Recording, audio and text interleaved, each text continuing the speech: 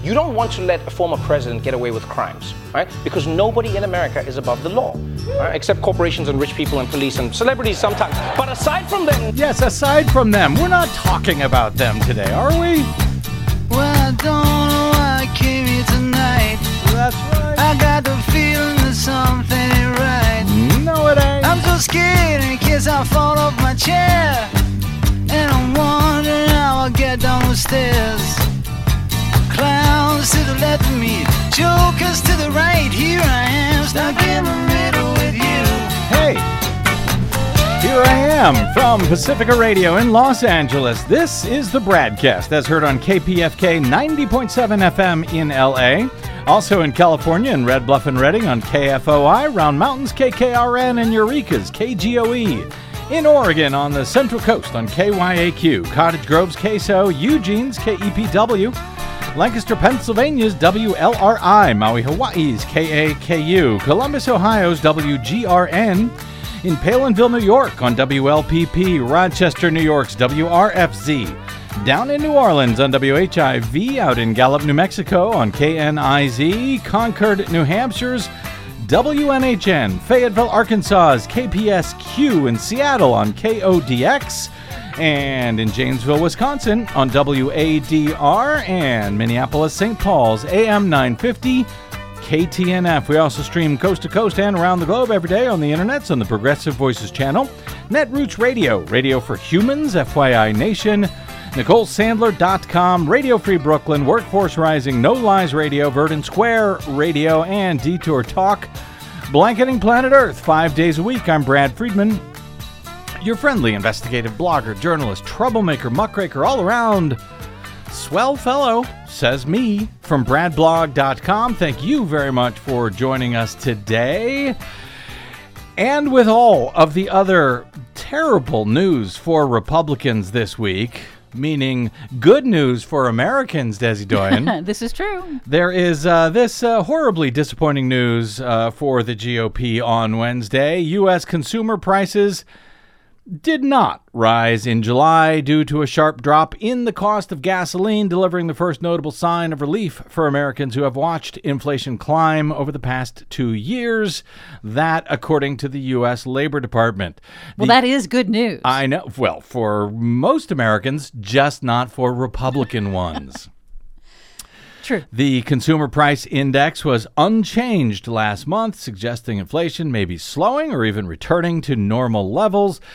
That good news for consumers is, of course, sure to disappoint Republicans previously reveling in recent months over, some points of bad economic news for their constituents. They're happy about that because bad news for their voters is good news for them. Indeed, they were practically gleeful at how much it was going to cost all these consumers and how mad they were going to be.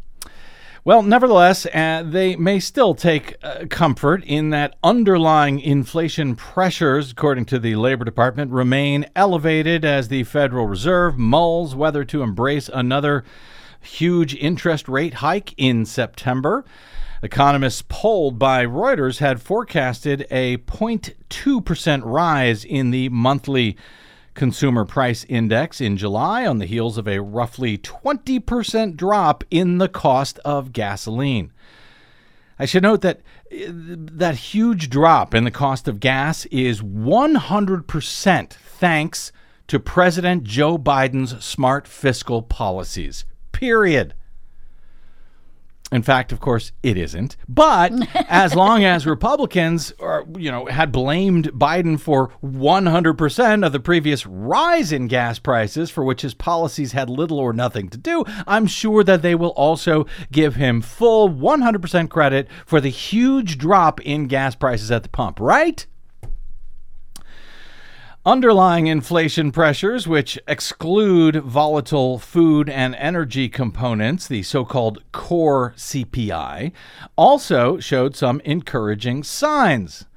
Core CPI rose just 0.3% in July after climbing 0.7% in June.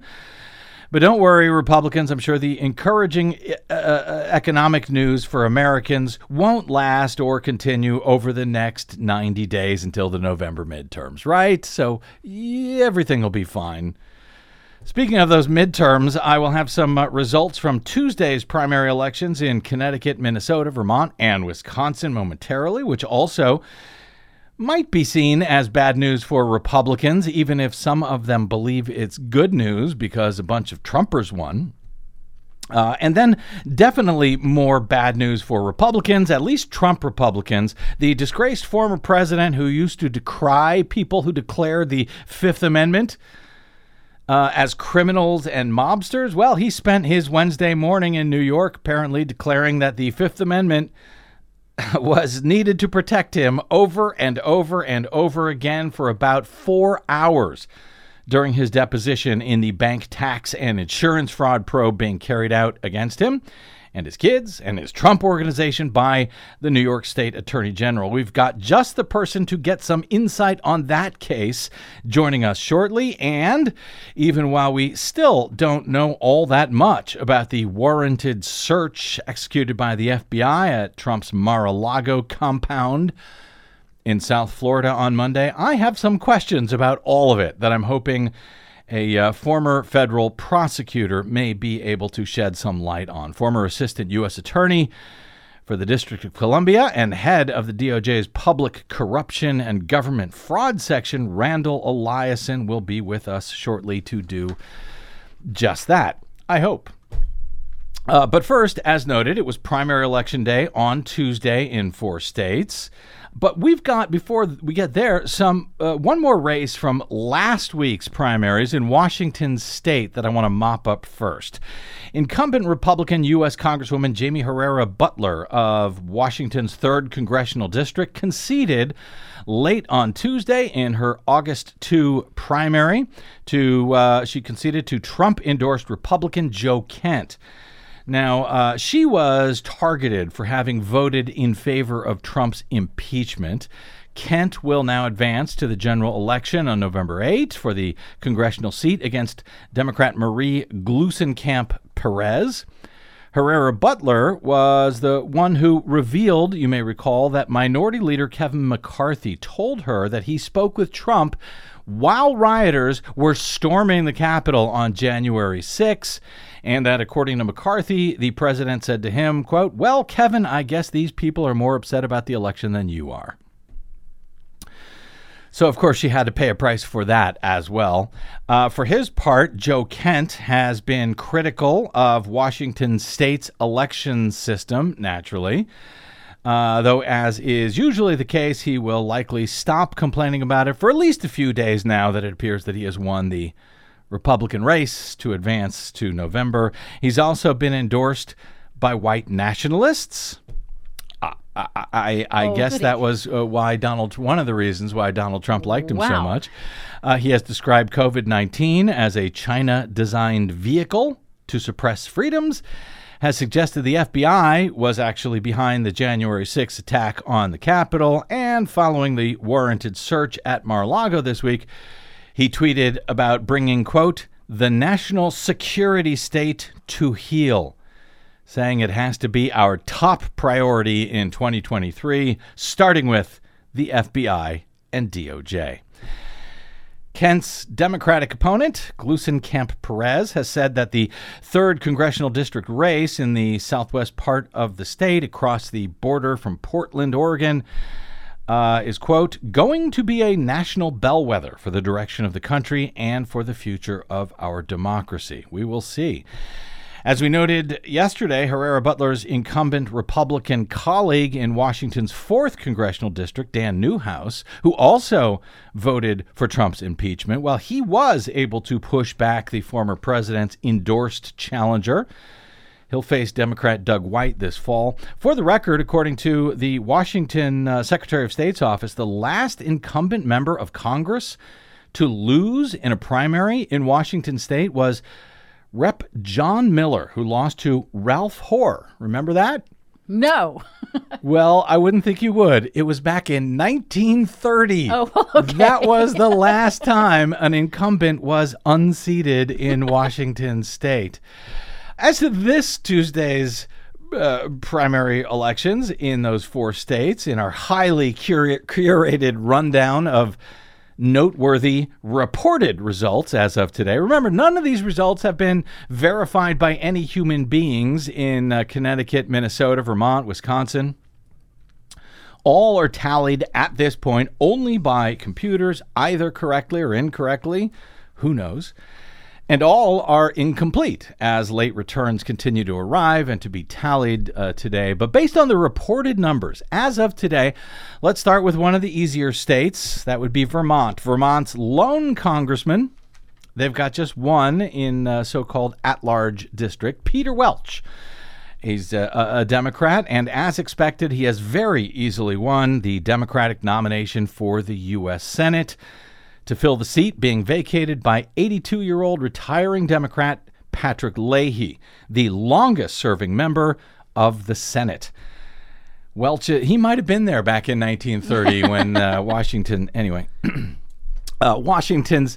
Welch's challenger this November will be Republican Gerald Malloy, though Welch is expected to win easily in November in a state with a long history of electing Democrats to federal positions. Nonetheless, Vermont has also a long tradition, well, not quite as long, but for a while has voted for Republican governors. They are also elected statewide in Vermont, and Republican Governor Phil Scott easily won his primary on Tuesday as he runs for a fourth term. Now, that sounds like a really long time, but in Vermont, the governor serves 2-year terms only, so it's not quite as long. He is expected to win his re-election easily in the fall in a state where ticket splitting has actually become the norm in recent years for statewide state-level races. They go for the Republican, for the Senate and the House. They go for the Democrat. Scott will run for governor against Democratic candidate Brenda Siegel, who ran unopposed for the Dem nomination, and against Susan Hatch Davis, who ran unopposed for the state's Progressive Party nomination. As Congressman Welch likely ascends to the U.S. Senate to fill Leahy's seat, the one at-large congressional seat in Vermont, which he has filled for a while, will now be open this November. Bernie Sanders endorsed Becca Balint, won a four-way race to win the Democratic nomination for that seat. She's the favorite to win it this fall. She'll run against Republican nominee Liam Madden and Progressive Party nominee Barbara Nolfit, who ran unopposed. If successful, as most expect, the Progressive Democratic nominee Balint will become the first female member of Congress from Vermont. Well, it's about time.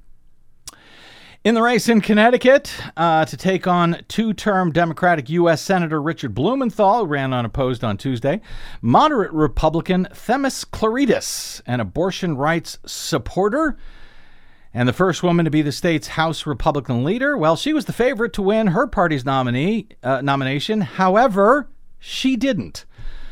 Trump-backed Leora Levy easily defeated her by some 10 points on Tuesday in what was largely a very good night for Trump-supported candidates, if not necessarily for the Republican Party themselves, but, well, we'll find out if that's true in November. Blumenthal remains the favorite for re-election to the Senate, but then again, Leora Levy was supposed to lose to Themis Klarides as well, so we'll see. In the Secretary of State's race in Connecticut, all of which are critical across the country this year in light of the Trump 2020 election denier movement. On the Republican side, Dominic Rapini, the former chair of a group which made bogus evidence-free complaints about the 2020 election results, won his primary in Connecticut to face Stephanie Thomas, who easily won hers on the Democratic side, for, again, the critical role as the state's next election chief. Thomas was endorsed by the outgoing incumbent Democratic Secretary of State, Denise Merrill, in a state where Democrats have not lost a statewide election since 2006. Meanwhile, in Minnesota, in a special U.S. House election on Tuesday in the 1st Congressional District to fill the seat of the late Republican Jim Hagedorn, who died in February after a battle with cancer, Republican Brad Finstad has been declared the winner. While his win was expected in a so-called red district, Democrats had thought they had maybe had a strong candidate in Jeff Ettinger, a pro-business moderate and a retired CEO of the locally based Hormel Foods. As of today, Ettinger fell about 4 points short of defeating Finstad, however. One primary House election of note I want to mention on Tuesday was surprisingly close. That was for incumbent progressive Democrat Congresswoman Ilhan Omar. She defeated the more moderate Democrat, former Minneapolis City Council member Don Samuels in the 5th District, but it was the closest contest of her career. She edged out Samuels by just over 2 points, with 95% of results tallied as of airtime today. Samuels conceded on Tuesday evening and pledged his support for Omar in the general election, noting, quote, and some of your Republican candidates out there may want to write this down, quote, "The will of the people is the will of the people. Part of the effort to reach out to people, to talk to them on the phone, to go to their doors, to go to events, is out of deference for their decision-making freedom. To then violate that trust in people's wisdom and not celebrate their decision would be inconsistent with the democratic process." Again, some of you Republicans out there may want to write that down. May come in helpful, just in case you need a reminder about how the democratic process is supposed to work. The Cook Political Report rating for this district in November is solid Democrat, so that means progressive Ilhan Omar of the Squad will almost certainly win another term in Congress in her race against Republican nominee Cicely Davis, while driving Republicans and maybe some conservative Democrats nuts, which is fine by me. Also in Minnesota on Tuesday, state Republicans chose Kim Crockett. I kind of want to say emphasis on Croc, but anyway, Kim Crockett as their nominee for Secretary of State. She's part of the group of Trump MAGA 2020 election deniers hoping to try and win Secretary of State positions around the country. She called the 2020 election a train wreck for some reason, I guess because her candidate lost, and she cast doubt on the vote counting during the pandemic in Minnesota. During her campaign, Crockett aired a conspiracist video that used anti-Semitic tropes, leading to an apology, believe it or not, by the Minnesota Republican Party chair. Wow. It has to be bad if it actually garners an apology. Well, it might have been no surprise because she was also tossed out of a right-wing think tank, apparently, back in 2019 after making racist remarks about refugees. Nonetheless, on Tuesday, Republican voters in the great state of Minnesota elected Kim Crockett as their Secretary of State nominee anyway. So, anti-Semitism, xenophobia, apparently that wins for the GOP in Minnesota's statewide Secretary of State primary. Crockett will go on to face incumbent Democratic Secretary of State Steve Simon this fall in what is now another critical election for 2024 in what has become a swing state, Minnesota, of sorts. Anyway, another critical election for 2024 taking place this November in 2022. Right, because the people that win positions of power in the 2022 election will be in positions of power to affect or subvert the 2024 election. Yeah.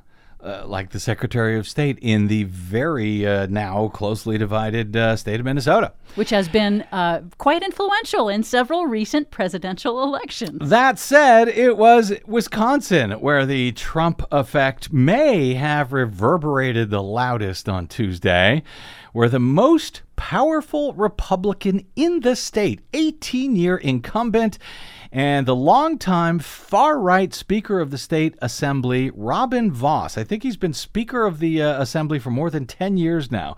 He came within a hair of losing his job to a Trump-endorsed challenger on Tuesday. That, even though, as noted, Voss has been one of the most right-wing Republicans in the state for many years. He was responsible for a lot that went on during Governor Scott Walker's tenure. He was also responsible for hiring the buffoonish former state Supreme Court justice to carry out an endless probe into the 2020 election, which is still ongoing, still being paid for with taxpayer dollars, I believe. Voss has himself falsely claimed that the 2020 elections were somehow fraudulent, but that was not enough. All of that was not enough for Donald Trump. What did Voss do? What was his great crime? Well, he told Trump that there's no actual legal or constitutional way for the 2020 election to be decertified at this point. And for that, he drew Trump's ire and, yes, a MAGA challenger who came within about 2.5 points of dethroning Voss. But in the end, he will remain on the job after defeating his Trump-endorsed opponent, Adam Steen. But while the state's Democratic governor, Tony Evers, ran unopposed for a second term in Wisconsin, he'll now face Trump-based construction millionaire Tim Michels in November, who defeated Mike Pence-backed Rebecca Kleefisch. She served as lieutenant governor under the Badger State's corrupt far-right governor Scott Walker, but that was not enough to win it on Tuesday. Evers, meanwhile, has vetoed more than a dozen bills by the state's gerrymandered Republican Assembly run by Voss, which would have restricted voting in all sorts of ways in the state. And Michels has pushed the false claim that 2020 can somehow still be decertified. And he's also promised to abolish the state's bipartisan election commission. So now this race for governor in Wisconsin also becomes a critically important one in a state that Biden narrowly won in 2020 and Trump narrowly won in 2016. Also critically important, the race for U.S. Senate in Wisconsin, where Democrats hope to unseat Republican Senator Ron Johnson in what they see as a very real pickup opportunity this fall to expand their majority in the upper chamber. Democratic Lieutenant Governor Mandela Barnes easily won the nomination for Democrats on Tuesday after 4 of his Democratic opponents recently dropped out of the race in order to get behind Barnes and his effort to unseat one of the nation's dumbest and most dishonest Republican senators. And that is saying quite a lot. That said, Ron Johnson also looked quite beatable the last time he was up for election, and yet he managed to pull it off at the last minute. So we will see. If Barnes wins, he will be the state's first black U.S. senator. 2 election deniers battled it out to become the GOP nominee for Attorney General in Wisconsin. Election denier Eric Toney appears to have outpaced Adam Jarcho. Toney will now face incumbent Democrat Josh Kaul, who ran unopposed for the AG nod. And in the Democratic Secretary of State's race, Doug LaFollette, who was first elected to the job in 1974. Yes, you heard me right. He defeated his primary challenger, but he now faces Amy Loudenbeck this November for the Republicans. Now, the Wisconsin Secretary of State doesn't actually run elections in the state. That is handled by the bipartisan Wisconsin Election Commission. But Loudenbeck would very much like to change that. So if both she wins and Tim Michel wins as governor, well, then the Secretary of State race could be far more critical for 2024 than many currently realize. Right now, Governor Evers, the Democrat, would likely veto any attempt to do away with the state election commission. Michels would likely do the opposite, particularly if Loudenbeck somehow defeats the millionth term Doug LaFollette. So we will keep you up to date on any further developments. Hawaii votes this Saturday. Next Tuesday, it's Alaska, where Sarah Palin is running in a special U.S. House election for the state's only U.S. House seat, and also Wyoming, where Liz Cheney is likely to find herself out of a job for being far too honest for today's Republican Party. Never fear, however, Donald Trump certainly isn't. And on Wednesday, in a state deposition, he reportedly pleaded the Fifth Amendment 4 hours in a row.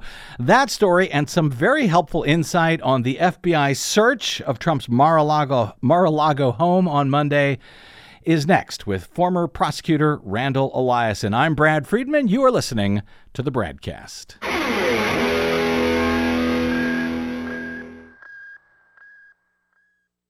Hey, this is Brad. Here at the BradCast and BradBlog.com, we fight for election integrity all year around, like no other media outlet in the nation. But of course, we need your help to help us remain on your public airwaves and completely independent. Please help us continue that fight over your public airwaves by stopping by BradBlog.com/donate. And thanks. If we don't switch our pleas to guilty and then change, it ain't enough to know better than just say, I plead the fifth. Yes, he does. Welcome back to the BradCast. Brad Friedman from BradBlog.com. When he was first running for president back in 2016, while applauding both the FBI probe of presidential candidate Hillary Clinton and related congressional investigations of Democrats at the time, Donald Trump had a few thoughts on pleading the Constitution's Fifth Amendment to protect oneself from self-incrimination. Have you seen what's going on in front of Congress? Fifth Amendment, Fifth Amendment, Fifth Amendment. Horrible. Horrible. When you have your staff taking the Fifth Amendment, taking the Fifth, so they're not prosecuted, I think it's disgraceful. Like you see on the mob, right? You see the mob takes the Fifth. If you're innocent, why are you taking the Fifth Amendment? Great question. Great question, Donald. If you're innocent, why are you taking the Fifth Amendment? Donald Trump invoked his Fifth Amendment protection against self-incrimination as he testified under oath on Wednesday in the New York Attorney General's long-running fraud investigation into his business dealings, according to AP this afternoon. Trump arrived at Attorney General Letitia James's Manhattan offices in a motorcade shortly after 9 a.m. before announcing more than an hour later that he, quote, declined to answer the questions under the rights and privileges afforded to every citizen under the United States Constitution. He even spoke to his previous comments on the Fifth Amendment in his statement. He said, I once asked, if you're innocent, why are you taking the Fifth Amendment? Well, now I know the answer to that question, he said.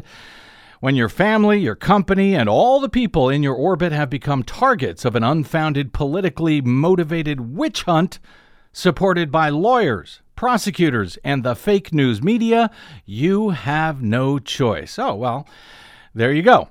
But I guess the mob has family and companies too, don't they, Donald? Of course, it was hardly the first time that he has pleaded the Fifth, in truth. He invoked it in 1990 to refuse to answer some 97 questions during a divorce deposition. I guess that was an unfounded, politically motivated witch hunt, too. New York's investigation, led by James into what is alleged to be bank, tax, and insurance fraud, involves allegations that Trump's company, the Trump Organization, misled lenders and tax authorities about the value of prized assets like golf courses and skyscrapers. In May, James's office said that it was nearing the end of an investigation against Trump, his company, or both. Trump's deposition and those of his children, Don Jr. and Ivanka, who are said to have been deposed in recent days, are believed to be the few remaining pieces before James decides whether or not to bring a lawsuit seeking financial penalties.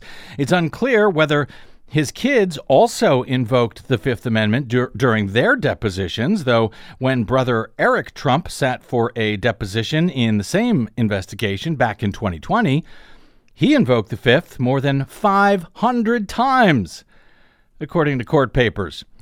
Wednesday's events unfolded as a flurry of legal activity surrounds the disgraced former president. As you know, on Monday, FBI agents searched his Mar-a-Lago estate in Florida, an unprecedented legal search of a former president's home in what is reportedly, though in no way confirmed to be, part of an unrelated federal probe into whether he took highly classified records when he left the White House, as the National Archives, responsible for collecting, storing, and cataloging presidential records, has alleged. Naturally, that news on Monday has lit a firestorm under outraged Republicans who are calling for all-out war, some of them quite literally, on the Department of Justice and the FBI in the extreme, and otherwise demanding that U.S. Attorney General Merrick Garland, appointed by President Biden, explain himself, while otherwise ignoring the Donald Trump appointee. FBI Director Christopher Wray would most likely have signaled off on this action on Monday as well, along with a federal judge to whom probable cause of a crime would have to be demonstrated before they all signed off on this historically unprecedented action of executing a search warrant on the home of a former president. Still, as detailed on yesterday's BradCast, there is much more that we do not know about what happened on Monday and why than what we do know about it. Much of what we know has come from Trump's own ridiculous statement about it, predictably calling the action a witch hunt, of course, as he always does, and declaring that the U.S. is, because they searched his home with a lawful search warrant, now a third world banana republic. That claim has now been repeated by just about every right-wing media outlet and Republican official and pundit all across the country ever since, even though none of them know why the lawful search actually took place.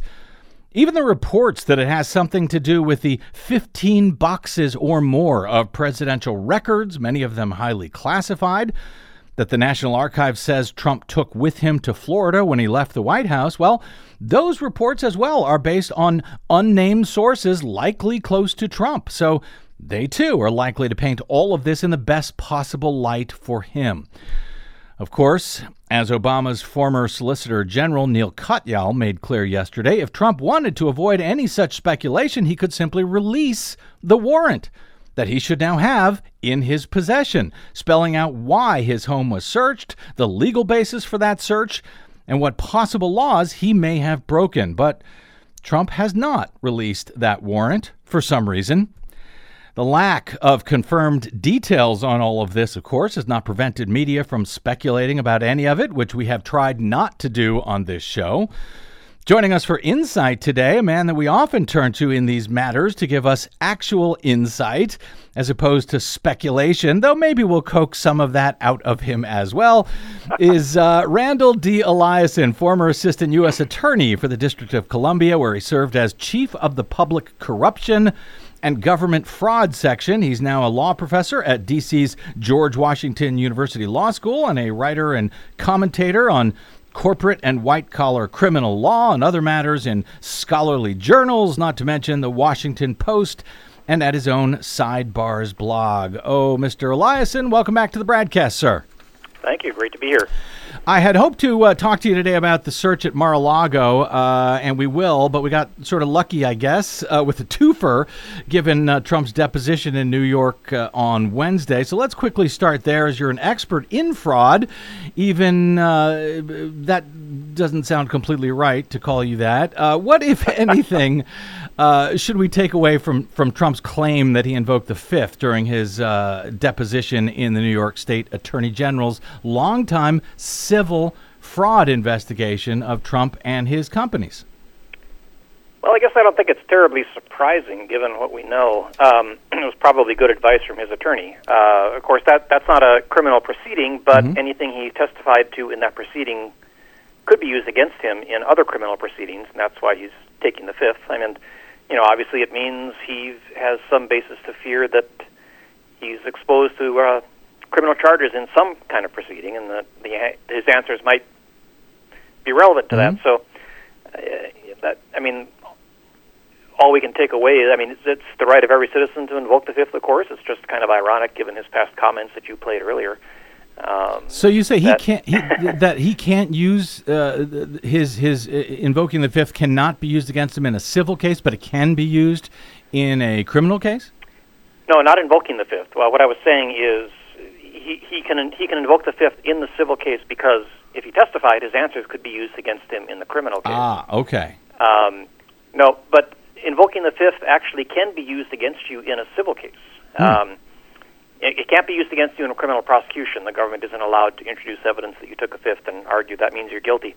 But in a civil case, a jury is allowed to make an inference, and the judge can give them this instruction that if defendant took the Fifth, that they did that because the answers would have been harmful to their interests in that case, and so they can draw an inference against you in a civil proceeding when you take the Fifth, but not in a criminal case. I see. Now, AP suggests that his deposition and those of his kids, Don Jr. and Ivanka, suggest that the probe is near its end. Is that generally how these investigations work? Yeah, probably. I mean, it's always risky to generalize, but that would be sort of logical. That one of the final things you would do would be to talk to the principals, right? Because you want to have everything else wrapped up as much as you can, so you have everything possible to confront them with when you do finally talk to them. So that would be pretty typical to say that's one of your last steps. We've spoken several times with you before on this show about the difference between a civil investigation and a criminal probe. There was a criminal probe of some of these same issues being carried out by the Manhattan District Attorney's Office with charges thought to be imminent until the newly elected district attorney down there decided to put them on ice, barring further evidence. But quickly, for those who have missed it, what is the general difference between a civil and criminal investigation into really the same matters as we understand it? Yep, and it's not that uncommon in these kinds of cases, like fraud cases, to have both civil and criminal proceedings going on. They call it parallel proceedings based on the same facts. But the big difference, of course, in a criminal case, people can go to jail, right? In criminal cases, the government prosecuting individuals or corporations for committing criminal acts, and they can send people to jail, and they have to prove their case beyond a reasonable doubt, which is the highest standard that we have in the law. In a civil case, based on the same facts, no one's going to go to jail. The civil proceeding doesn't result in anybody being locked up, but their standard of proof is much lower. So they only have to prove their case by a preponderance of the evidence in a civil case, and that can result in fines, is the most common kind of sanction. So in the civil proceeding, no one's going to get locked up, but it's much easier for them to prove the case because of that lower burden of proof than it is to prove the fraud beyond a reasonable doubt. And of course, when we say they could be liable for fines, that almost sort of understates it. I mean, in fact, the Attorney General's office in New York has, in fact, shut down entirely Trump's supposed university, Trump's charity organization. Could she, in fact, if she does bring a lawsuit, bring fines that are either so large or penalties against the company itself that it could essentially end up dissolving the Trump organization? I think potentially. I'm not a New York law expert, so I'm not sure what all of her possible remedies are, but there are potentially other remedies like dissolving, corporations and things like that. But in a civil proceeding, I'm actually not certain what all her possible remedies are. And you, as the former head of the DOJ's public corruption and government fraud section in D.C., what determinations go into deciding if a fraud case is either criminal or civil? Well, it's largely the quality of your evidence. I mean, you can't bring the criminal case unless you can believe that you can convince a unanimous jury beyond a reasonable doubt that there was actual criminal intent. So it really... The distinction tends to be based on the quality of the evidence that you think you can put together and put before a jury. How compelling your evidence is that this was not just, carelessness or reckless business practices or whatever, but actual criminal fraud, and can you prove that beyond a reasonable doubt? Now, I should suggest in New York, as I understand it, that the state attorney general is not allowed to bring criminal charges. So I'm not sure if we should infer that she doesn't have enough evidence to bring criminal charges herself. My understanding, according to New York law anyway, is that the attorney general can do civil cases and that district attorneys do the criminal cases. Right. In any event, that's your understanding as well? Yes. Okay. In any event, let's jump down to Mar-a-Lago now. My understanding is that there is a difference between a raid, as Donald Trump has described what happened at Mar-a-Lago on Monday. He also called it a siege, and the execution of a warranted search. Is there actually a difference? And if so, can you help explain it, or is it just really a semantic difference? Yeah, I'm not sure if there is a universally agreed upon definition of a raid, but I think the most likely definition is it's a raid if it happens to you. Okay, fair enough. Yeah. But no, this was a by the books. I mean, this is the way it's supposed to be done in this country, right? You comply with the Fourth Amendment. You go to a judge or a magistrate and you present your evidence in the form of an affidavit and get a search warrant, and then you lawfully execute it. I mean, so suggesting that it's somehow improper or makes us a banana republic or something, it's just the opposite. This is the legal procedures that we follow in this country, and suggesting it's somehow improper is the only way to do that is to suggest a former president should kind of automatically be off limits, like you could never enforce the law against the former president, because other than that, there's no basis at all to say there was anything improper or illegal done here. At least not now. I mean, I suppose if there were some evidence, if we could see the warrant or whatever was presented to the judge to establish probable cause. I mentioned that Obama's former Solicitor General has said that Trump could clear all of this up. He could simply release the warrant to clear up any speculation about what Monday's search at Mar-a-Lago was about. What would be in such a warrant, Randall, Eliason? Would Trump have it in his possession? And is there any legal reason that would prevent him from releasing it to the public right now if he wanted to? So he'll have the warrant, basically the cover page, the warrant itself.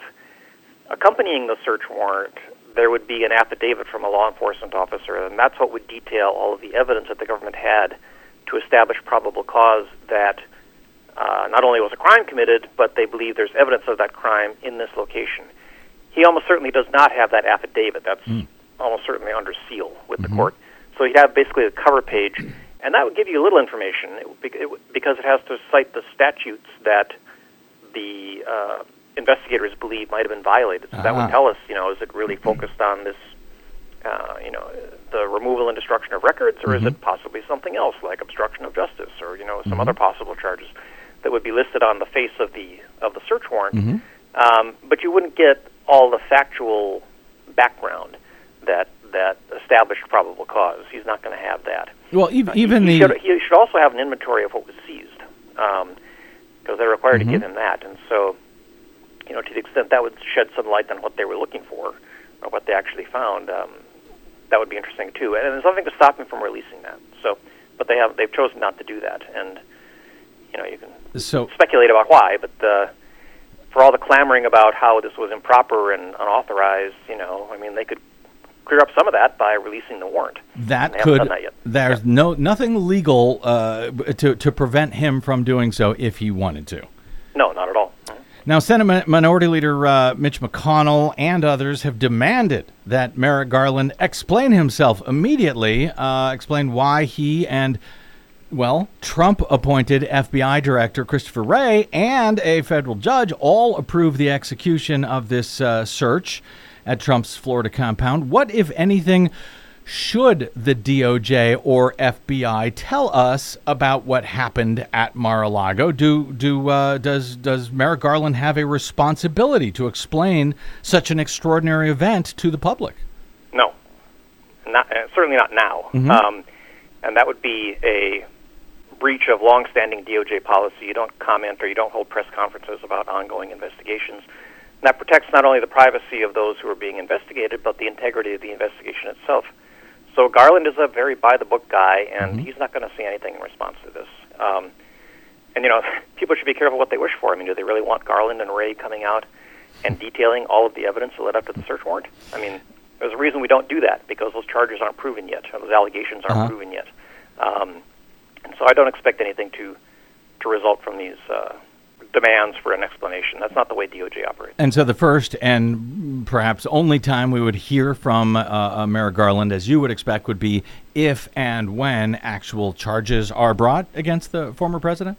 Yes, that's right. Now, I know this case against him is certainly unprecedented, obviously, but how common are these types of search warrants versus what Republicans seem to be suggesting should have happened here, I guess?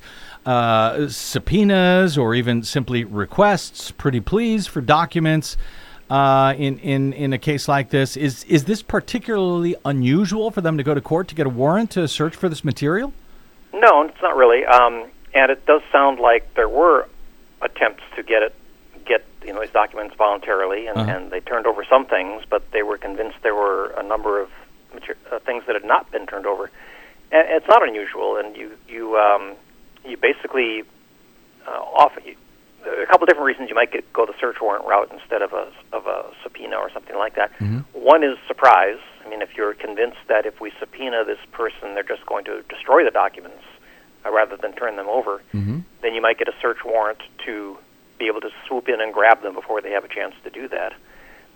Or another would be where you have subpoenaed the documents or tried to get them voluntarily, and you're convinced that the person's not complying, and they're not giving you everything they're supposed to, or they're lying to you about what they actually have.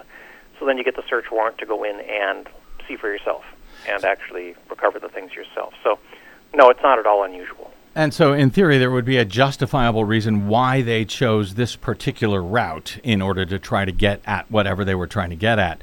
David Loffman, former top official at the DOJ's National Security Division, told Business Insider, quote, "There's every reason to think that there is a plus factor in the quantum and quantity of evidence that the government already had to support probable cause in this case, knowing that they would be besieged with criticism in some quarters, that this is politically motivated. If I were a senior department official who reviewed this prior to pulling the trigger on presenting an affidavit to a magistrate judge, I would have wanted a sufficient quality and quantity of evidence that was so pulverizing in its effect to simply neutralize any arguments to the contrary." Yep. Since Trump has failed to release the warrant, should we presume that the decision makers at the FBI and the DOJ felt the way that Loffman describes there? Yeah, I agree with that statement. I think given the outcry that you know is going to result from this, mm-hmm. and that we've actually seen, it's perfectly predictable, you'd want something far beyond just probable cause. I mean, DOJ is not going to do this in a kind of marginal case or a borderline case. They're like, maybe we got it, maybe we don't, let's go see. I mean, mm-hmm. they're going to, again, before taking this kind of extraordinary step, unprecedented step, I mean, mm-hmm. that alone is not a reason not to do it because there's so much that's been unprecedented about the Trump administration. But before doing that, they're going to really be sure they've got, I think, substantial proof, and that it's something really important that they're going after. I mean, not just that they've got evidence of crimes, but the stuff that they're trying to get is really important and really significant. They're not going to execute a search warrant to try to recover, the guest list from some state dinner that was held at the White House that Trump took with him. I mean, it's going to be something pretty significant to take this step. And on that point, Randall, I don't believe you've got any, to my knowledge, any special inside sources here, and I've tried not to ask you to speculate on any of this, because there's really enough folks sort of doing that round the clock since Monday on cable TV. But, and I do promise not to hold this against you if you're wrong, what is your sense, if you have one, about what the hell is actually going on here? Specifically, what sort of crime would merit this kind of, invasive search, of a sitting U.S. president by an otherwise, a former U.S. president by an otherwise pretty level-headed, dare I say conservative, Attorney General like Merrick Garland? So far, really, the things that I've heard, that he's not returning classified documents, don't seem like they would merit this kind of extraordinary action. Do you want to speculate for a moment? Well, we are really speculating for mm-hmm. sure. But I do think it would have to be something pretty significant. I mean, if it's just routine classified, if there is such a thing as routine classified documents, you've also got this wrinkle that, well, the president can decide to unclassify something. So there's this kind of legal wrinkle there, too. You know, what if he just comes in and says, well, I decided to declassify it and then took it with me? So that almost makes me think that if that's the focus, it's got to be some kind of national security stuff, something they really think is dangerous for it to be out there, that could fall into the wrong hands, that could really be, you know, harmful to national security somehow. Well, does it have to? But, go ahead. Go ahead. But another alternative. I mean, most people are speculating about, you know, these crimes that involve removing presidential records or removing, you know, official documents and things like that. And, you know, if that's all it was, and if it was relatively routine stuff, I'd be surprised if they'd take this kind of step, I guess. And so that makes me think either the documents themselves are something extraordinarily sensitive and potentially dangerous to national security, or that there's something else going on there, that it's evidence. So not the fact that he took the records, but it's what's in them, you know, potential evidence of some things related to January 6th, you know, related to the phony electors scheme, related to the attempt to overturn the election. You know, if those documents were taken from the White House so that they wouldn't fall into the hands of January 6th investigators or a grand jury, well, now you're talking about possible obstruction of justice, crimes like that. So, you know, again, recognizing we're all completely speculating. Yeah. One possible reason not to release the search warrant is because it's going to recite the crimes that are being investigated on the face of the search warrant, and maybe those are things that people haven't really focused on yet or really thought about, and Trump and his attorneys don't want that out there. The fact that, well, maybe this is actually about obstruction of justice or conspiracy or something else. It's not just about removing records.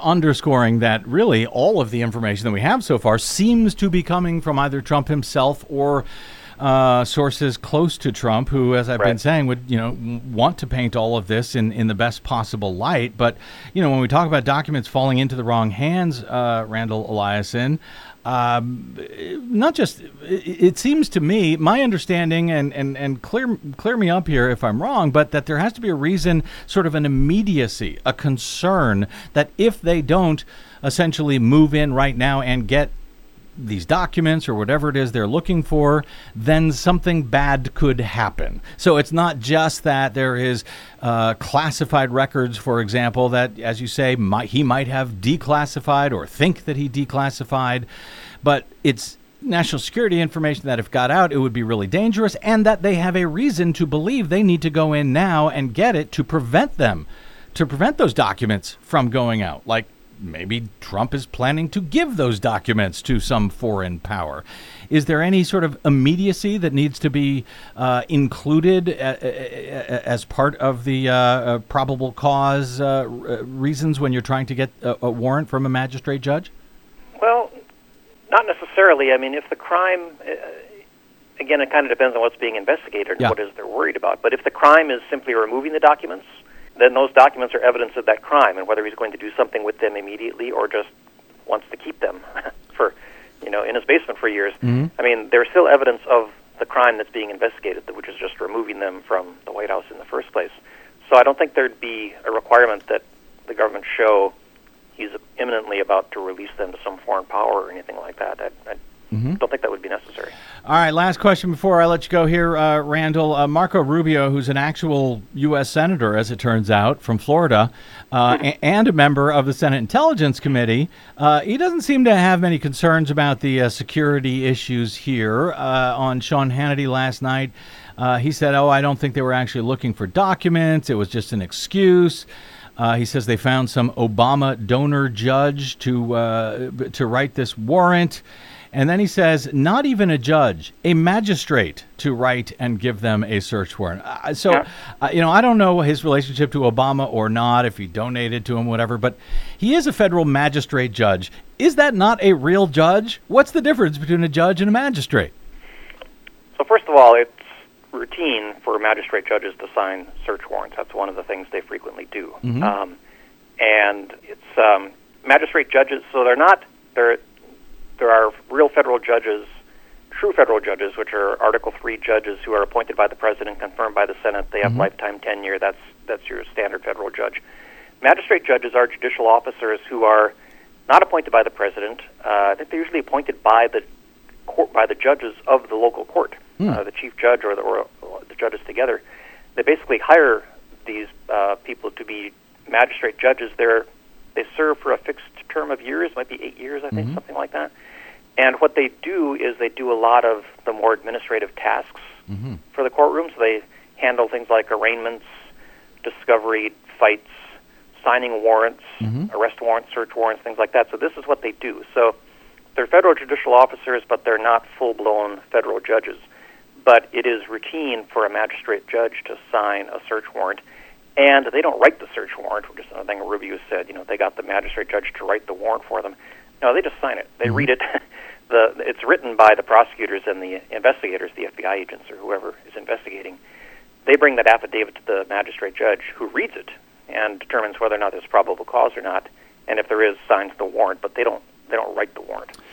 Well, clearly it's a scandal that they would bring him to a fake judge, like a magistrate judge. Yeah. And again, Rubio, a sitting member of the Senate Intelligence Committee, is not concerned in the least, it seems, about these national security that could be involved with those documents down at Mar-a-Lago, if that is what they are actually looking for. Randall D. Eliason, law professor at D.C.'s George Washington University Law School, also the former assistant U.S. attorney for the District of Columbia. You can find his work often at Washington Post, as well as his own blog, sidebarsblog.com, and you can find him on the Twitters at R.D. Eliason. Randall, always great speaking with you, my friend. Thank you for, as ever, making us a whole lot smarter after we do. Thank you, sir. My pleasure. Thank you. Okay, yes, I know, Desi Doyen, I blew through our second break. Yes, you did. I'm sorry. That's okay. It was very interesting, and I'm so glad that Professor Eliason is able to give us just the facts on how this stuff actually works. And I just can't help but picking his brain when I have him here. I know. I could have gone on for another half hour. It's like a mini law class. So very sorry mini. about that. Anyway, thanks again to Randall Eliason. Thanks to our producer, Desi Doyen, and to all of you for spending a portion of your day or night with us. If you missed any portion of today's program, download it for free anytime at bradblog.com, where we hope it comes in helpful. There is no paywall at bradblog.com. That is made possible by those of you who stop by bradblog.com/donate to leave a one-time donation, or if you don't mind, signing up for a automated monthly donation of any amount you like. All of it is greatly appreciated and very much needed. So thank you in advance. bradblog.com/donate. Drop me email if you like. I'm BradCast at bradblog.com, and on the Facebooks and the Twitters, I am the Brad Blog. We will see you there at all of the above. Until we see you here next time, I'm Brad Friedman. Good luck, world.